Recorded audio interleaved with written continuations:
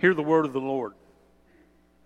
Now Moses was tending the flock of Jethro, his father-in-law, the priest of Midian, and he led the flock out of the far side of the wilderness and came to Horeb, the mountain of God. There the angel of the Lord appeared to him in flames from within the bush. And Moses saw that though the bush was on fire, it did not burn up. So Moses thought, I will go over and see this strange sight, while the bush does not burn up. When the Lord saw that he had gone over to look, God called to him from within the bush, Moses, Moses. And Moses said, Here I am. Do not come any closer, God said. Take your sandals off, for the place where you are standing is holy ground.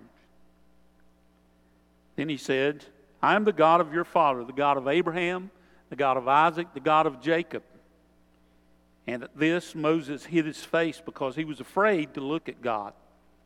And the Lord said, I have indeed seen the misery of my people in Egypt, and I've heard them crying out because of their slave drivers, and I am concerned about their suffering. So I've come down to rescue them from the hand of the Egyptians and to bring them out to a land, into a good and spacious land, a land flowing with milk and honey, the home of the Canaanites, the Hittites, the Amorites, the Perizzites, the Hivites, the Jebusites.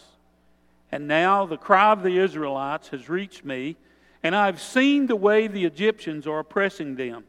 So now I am sending you to Pharaoh to bring my people, the Israelites, out of Egypt. But Moses said to God, Who am I that I should go to Pharaoh and bring the Israelites out of Egypt? And God said, I will be with you, and this will be a sign to you. That is, I who have sent you.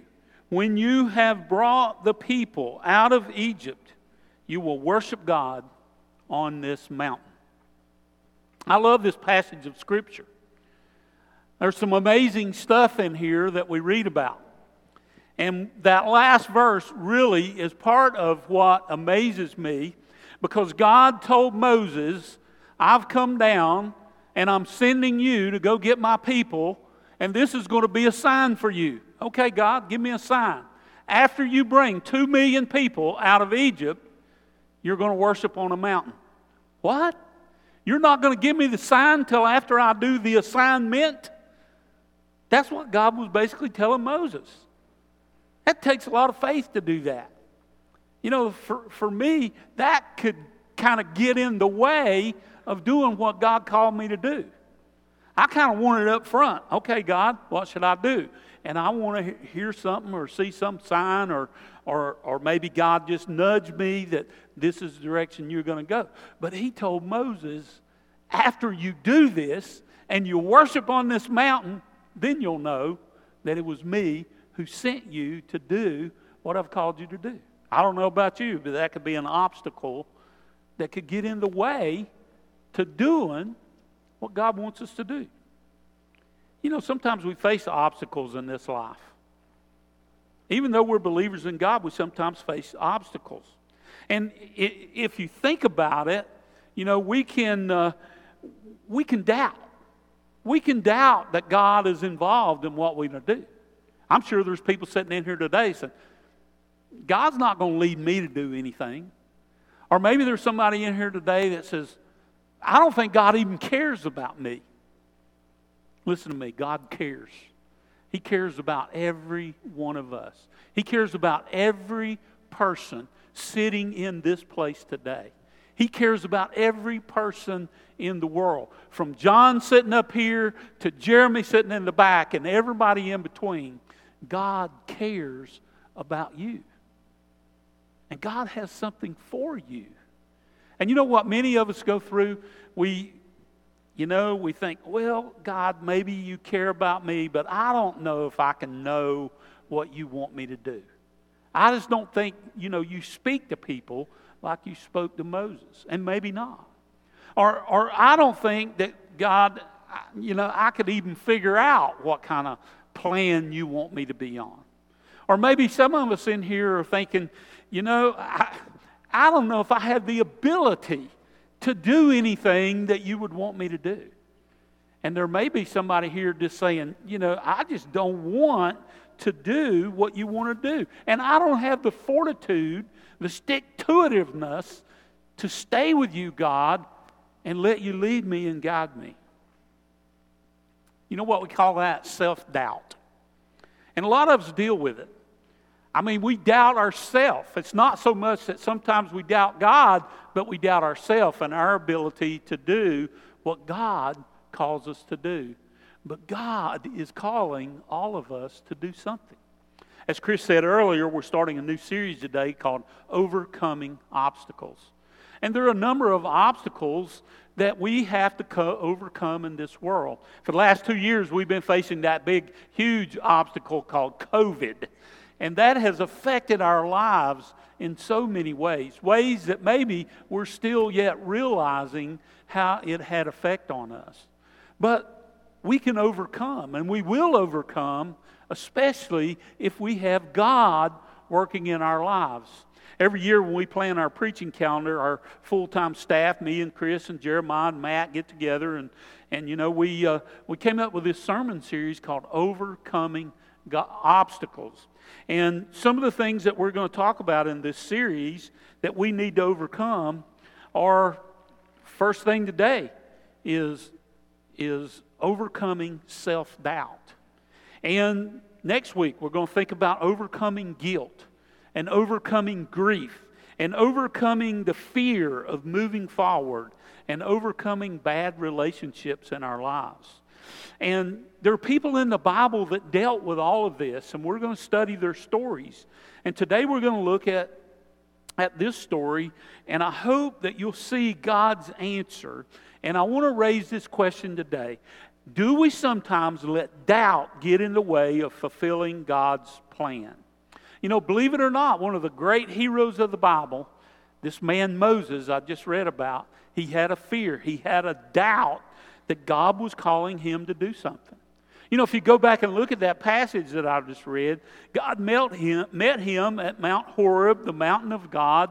Later on, it's called Mount Sinai. It's probably one mountain with two peaks. But God, he was tending sheep there on the mountain, and he saw this bush. Now, it was not unusual in the wilderness in the hot of the Arabian desert there for a bush to catch on fire. But this one didn't burn up. Usually when they caught on fire, they just burned up quickly and went out. And an angel spoke out of the bush. And Moses says, that's a strange sight. Let me go see what's happening.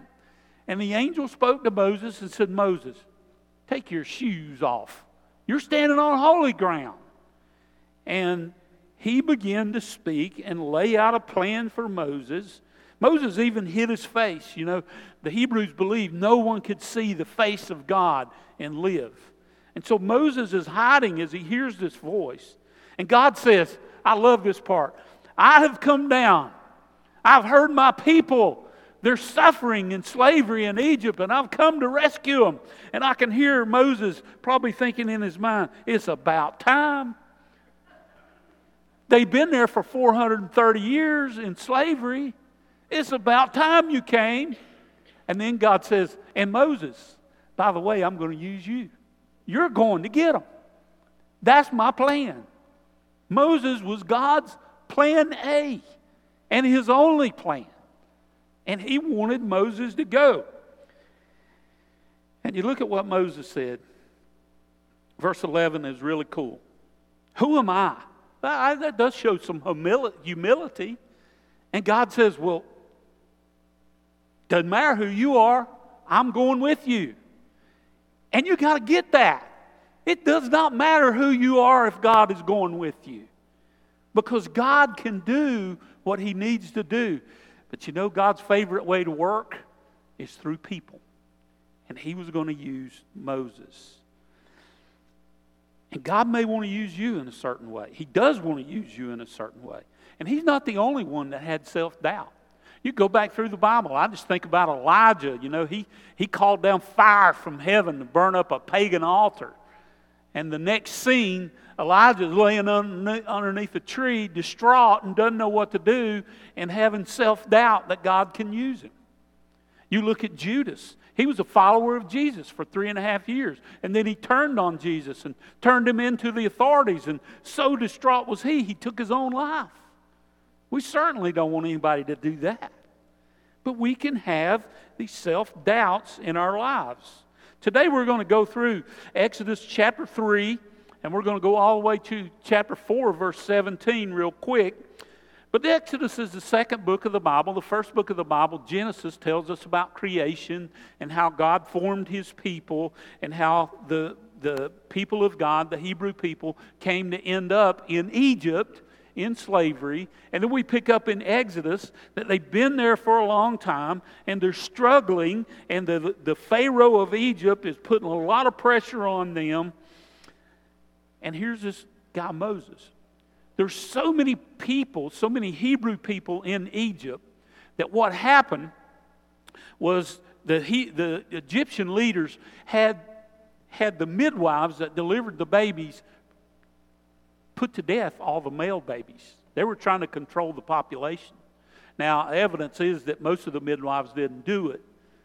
But this one baby was born without a midwife, and his mama took him and put him in a basket and let him float down the river, and there the baby came to Pharaoh's daughter. And she found the baby and fell in love with this little Hebrew baby and raised him as her own. And so he was raised in royalty. That was Moses. And Moses, by the time he was 40, he realized that he was a Hebrew, but he had been raised by the Egyptian Pharaoh's daughter. And he saw one day an Egyptian beating a Hebrew man, and Moses went and killed that Egyptian man. And then he found out one of the Hebrews saw him do it, and he thought, oh no, he's going to turn me into Pharaoh. And Moses fled out into the desert. And when he was in the desert, he came across the priest of Midian, Jethro, and he married Jethro's daughter and lived with Jethro and became a shepherd out in the middle of the wilderness tending sheep. He did that till he was 80 years old.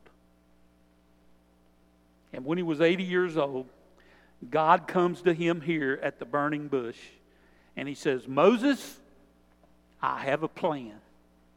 I have a plan for you, Moses. And listen, this is the first thing I want you to think about today. God has a plan for you now. Right now. God has a plan for you. In fact, God has a plan for everybody. Now, that doesn't mean everybody's going to get on God's plan.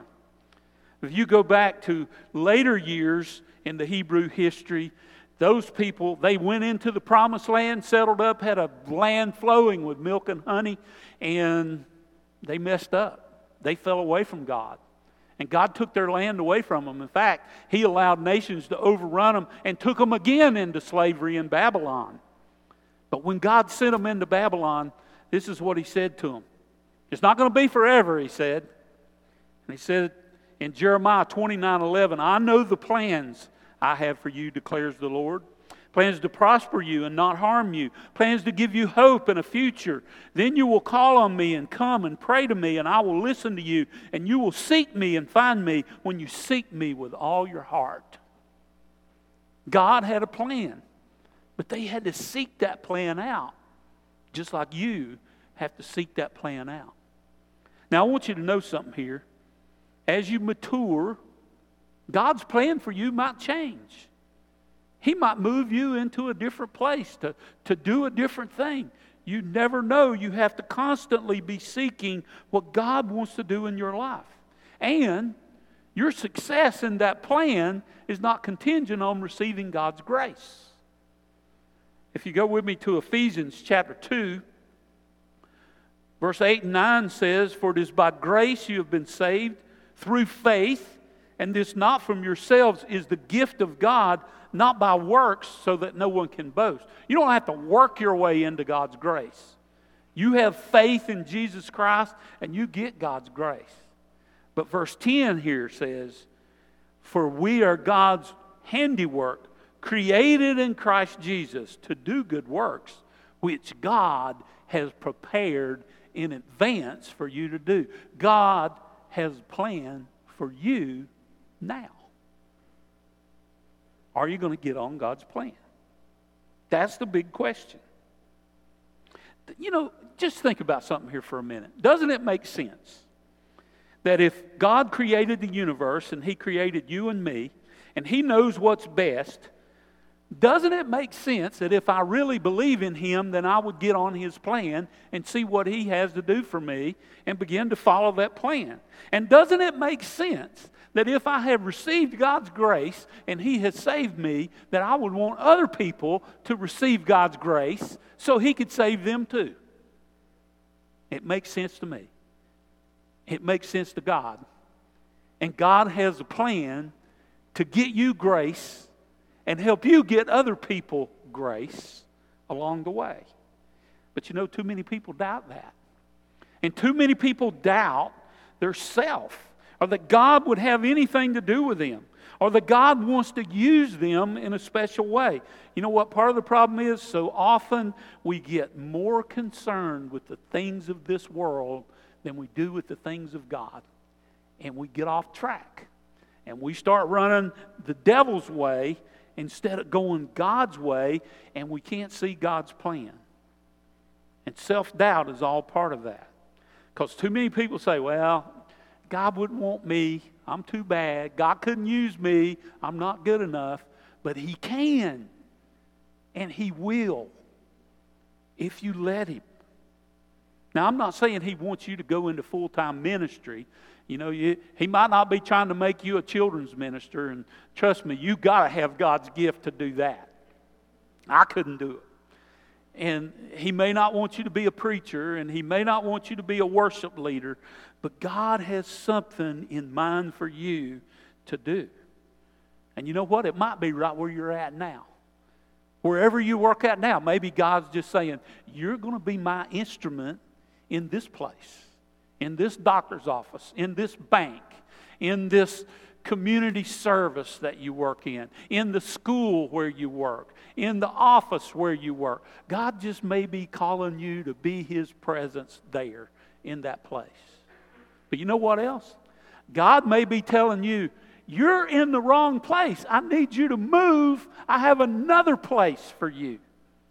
And I want to use you in this other place. And you never know how God's going to work.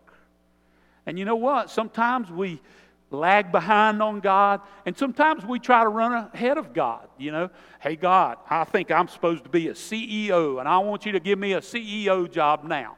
You know what? He may not give you a CEO job now. He may say, no, you go start cleaning toilets in this company and work your way up to CEO, because I want you to know the inside and the out. And some of you may be saying, hey, God, I just want to clean toilets. And He may be saying, no, I want you to be the CEO. Or He might be saying, I want you to go to Africa because I got people over there and you got some talents that I want to use in Africa. You never know. Until you seek God, God does not send you an email telling you what to do. You have to seek Him out. And He's going to give you the answer to what you have to do. I heard about a preacher that quit the ministry and quit even believing in God because he had unreal expectations about what God wanted him to do. And he began to think, his theological training was, hey, all you got to do is pray to God and He's going to give you everything you want, and God's there to serve you, and He's going to make you rich and wealthy. But it didn't play out. He didn't see it playing out in the people in his church. He didn't see it playing out in his own life. And his problem was his theology was wrong. And God never promised us that we're going to have this perfect life if we just say we believe in Him. But God does promise that He has a plan for our lives. And I'm going to tell you, He works. Some years ago, when I was in my mid-20s, late 20s, I was a district manager for a grocery company. And I won't be honest with you, I was about as far from God as anybody could get. Okay, I was into money and nice cars and houses and boats and all that stuff. And I was making good money, and I was a businessman, and I was on top of the world. And I had everything you could want. And I also had to work 80 hours a week to keep it all. And I got burned out. And finally I said, you know what I'm going to do? I'm going to go into business for myself, and I'm going to buy a convenience store. And I had a convenience store with an arcade, and I went into that. I wasn't seeking God out. That was my plan, and I was on my plan, and I went into that, and I did pretty good for about 2 years. And then the third year, a new competitor opened up right down the street from where my store was, about a mile, and took half my business overnight. And to make a long story short, I wound up losing just about everything I owned. Okay? Enter God. Because God began to work on my heart. And about that time I said, you know what, I need to be going to church. Because I was at rock bottom. And we started going to church, and then I got another job. And that job took me to Savannah, Georgia. And in Savannah, Georgia, my wife ran into an old friend, and she invited her to church. And my wife came home, Jeanette came home, and she said, you remember Candy that I used to work with? The little girl that was so wild? She just invited me to church. And we went to church with Candy and her husband. And golly, it was like the preacher had written a sermon just for me.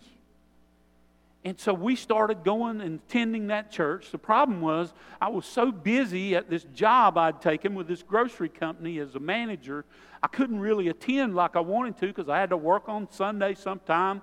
But God began to work. And I'm saying, God is working on me.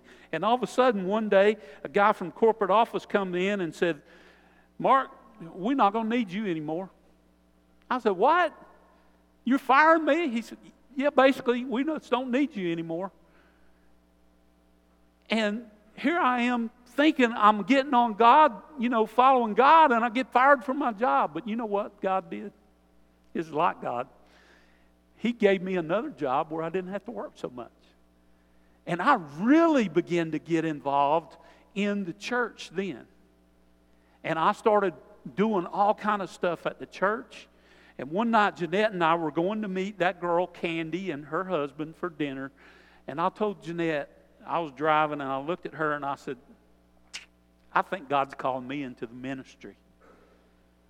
And I heard Pastor Cam, the preacher there, say the other day that if you would go into the ministry, if you'd go to seminary or Bible college, that church would pay $2,000 a semester towards your tuition, and you didn't have to pay it back.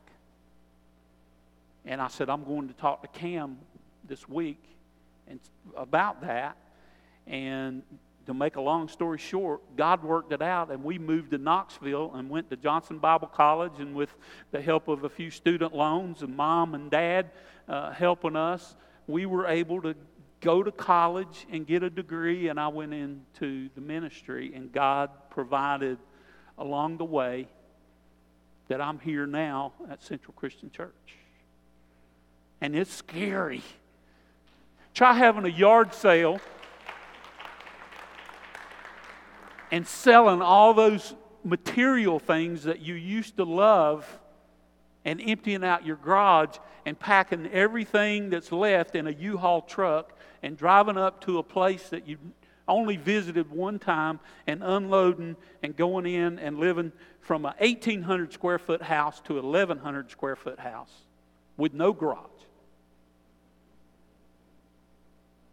Jeanette didn't like it. But she made it through. That's the way God works. And God calls people, and He may not be calling you to do that, but He certainly called me, and He made it abundantly clear, time after time, that that's what I was supposed to be doing. And I don't know where you're at today, and you may not see a burning bush, and you may not have any kind of miracles, but God wants to work. And God can help you through that. Now look at verse 13.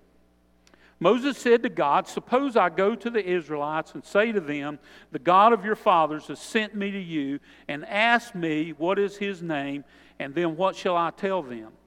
And God said to Moses, I am who I am.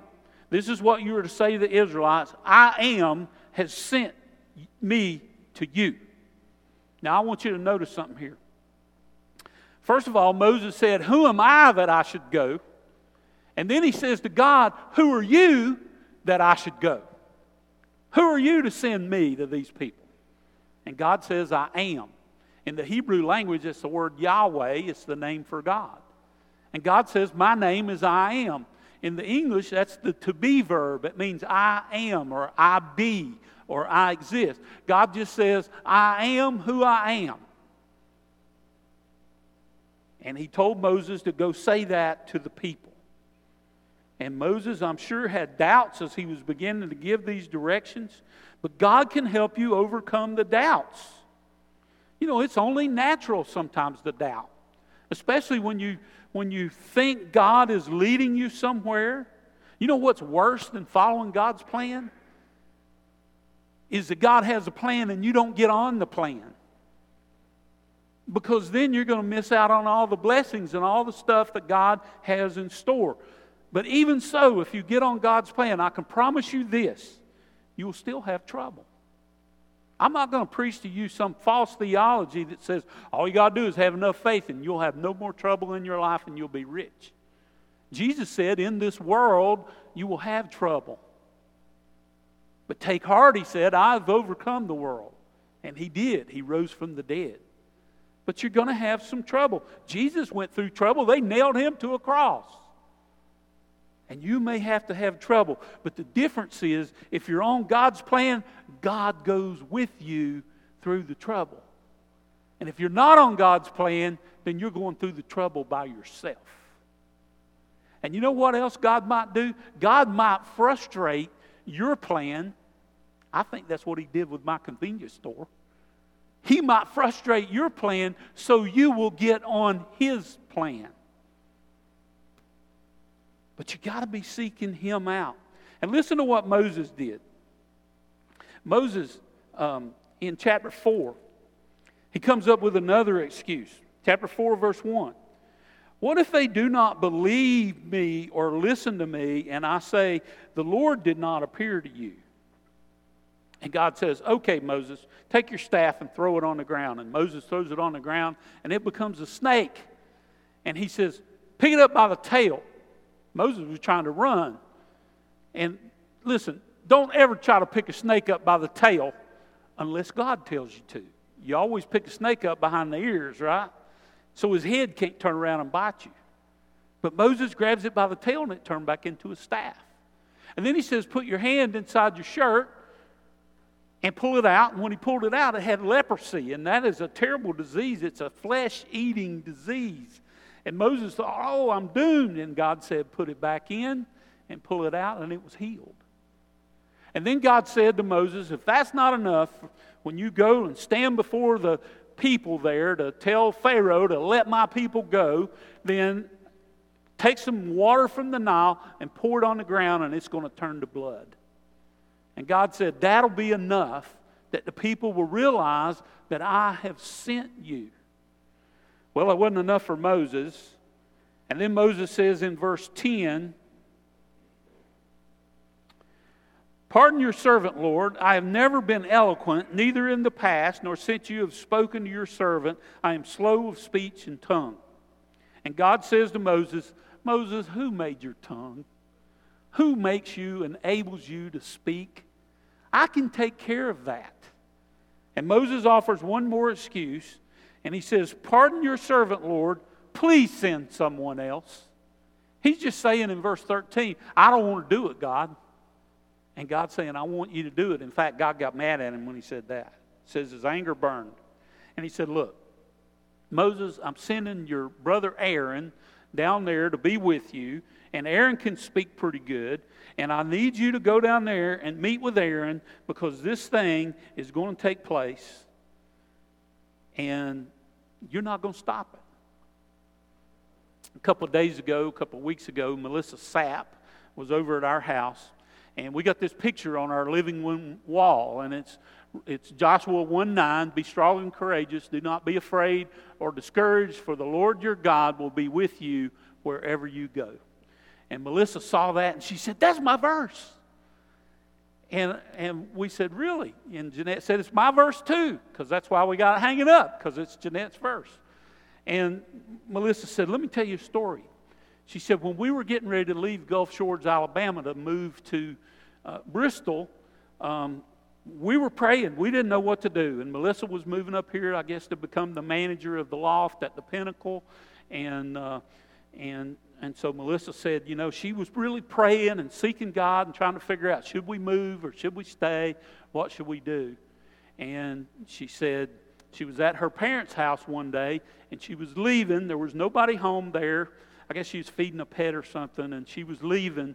And there was a little plaque on their wall, and it had that same verse on it. And Melissa said just that last little bit there caught her eye, and it said, I will be with you wherever you go. And Melissa told me that was her answer. God will be with me if I go to Bristol. And they made the decision to move to Bristol, and Melissa said that's one of the greatest things that has happened to her in her life is moving here. God speaks in various ways if you listen. And you look back here, verse 18 now. God told told Moses this: the elders of Israel will listen to you, and you and the elders are to go to the king of Egypt and say to him, the Lord, the God of the Hebrews, has met with us. Let us take 3-day journey into the wilderness to offer sacrifices to our God. But I know that the king of Egypt will not let you go unless a mighty hand compels him. So I will stretch out my hand and strike the Egyptian with all the wonders that I will perform among them. After that, he will let you go. What I want you to see lastly is that God works on both ends of the situation. God has a plan. God can help you overcome the doubt. And God works on both ends of the situation. God is at work in the elders in Israel already. And God was at work in Pharaoh's heart. And he was going to do things that would make Pharaoh agree to let the Hebrew people go. And God was even at work in the citizens of Egypt. If you read further, he made them favorably give jewelry and clothing to the Hebrews as they left Egypt. And God can be at work in you. And when Moses was leading the people into the wilderness, God said to him, go now and lead these people to the place I spoke of, and my angel will go before you. And even when Moses was old and Joshua was going to lead the people into the promised land, it says, the Lord himself goes before you and will be with you, and he will never leave you or forsake you. Do not be afraid. Do not be discouraged. You see, God is working on both ends to work out the plan that he has in store for you. It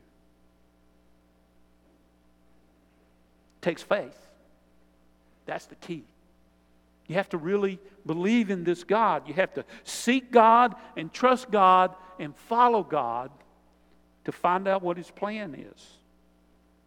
Patrick Overton, by the way, he is no relation to me. But he's got a really good quote. And I've seen this before. I didn't know who had said it. But here's what he said.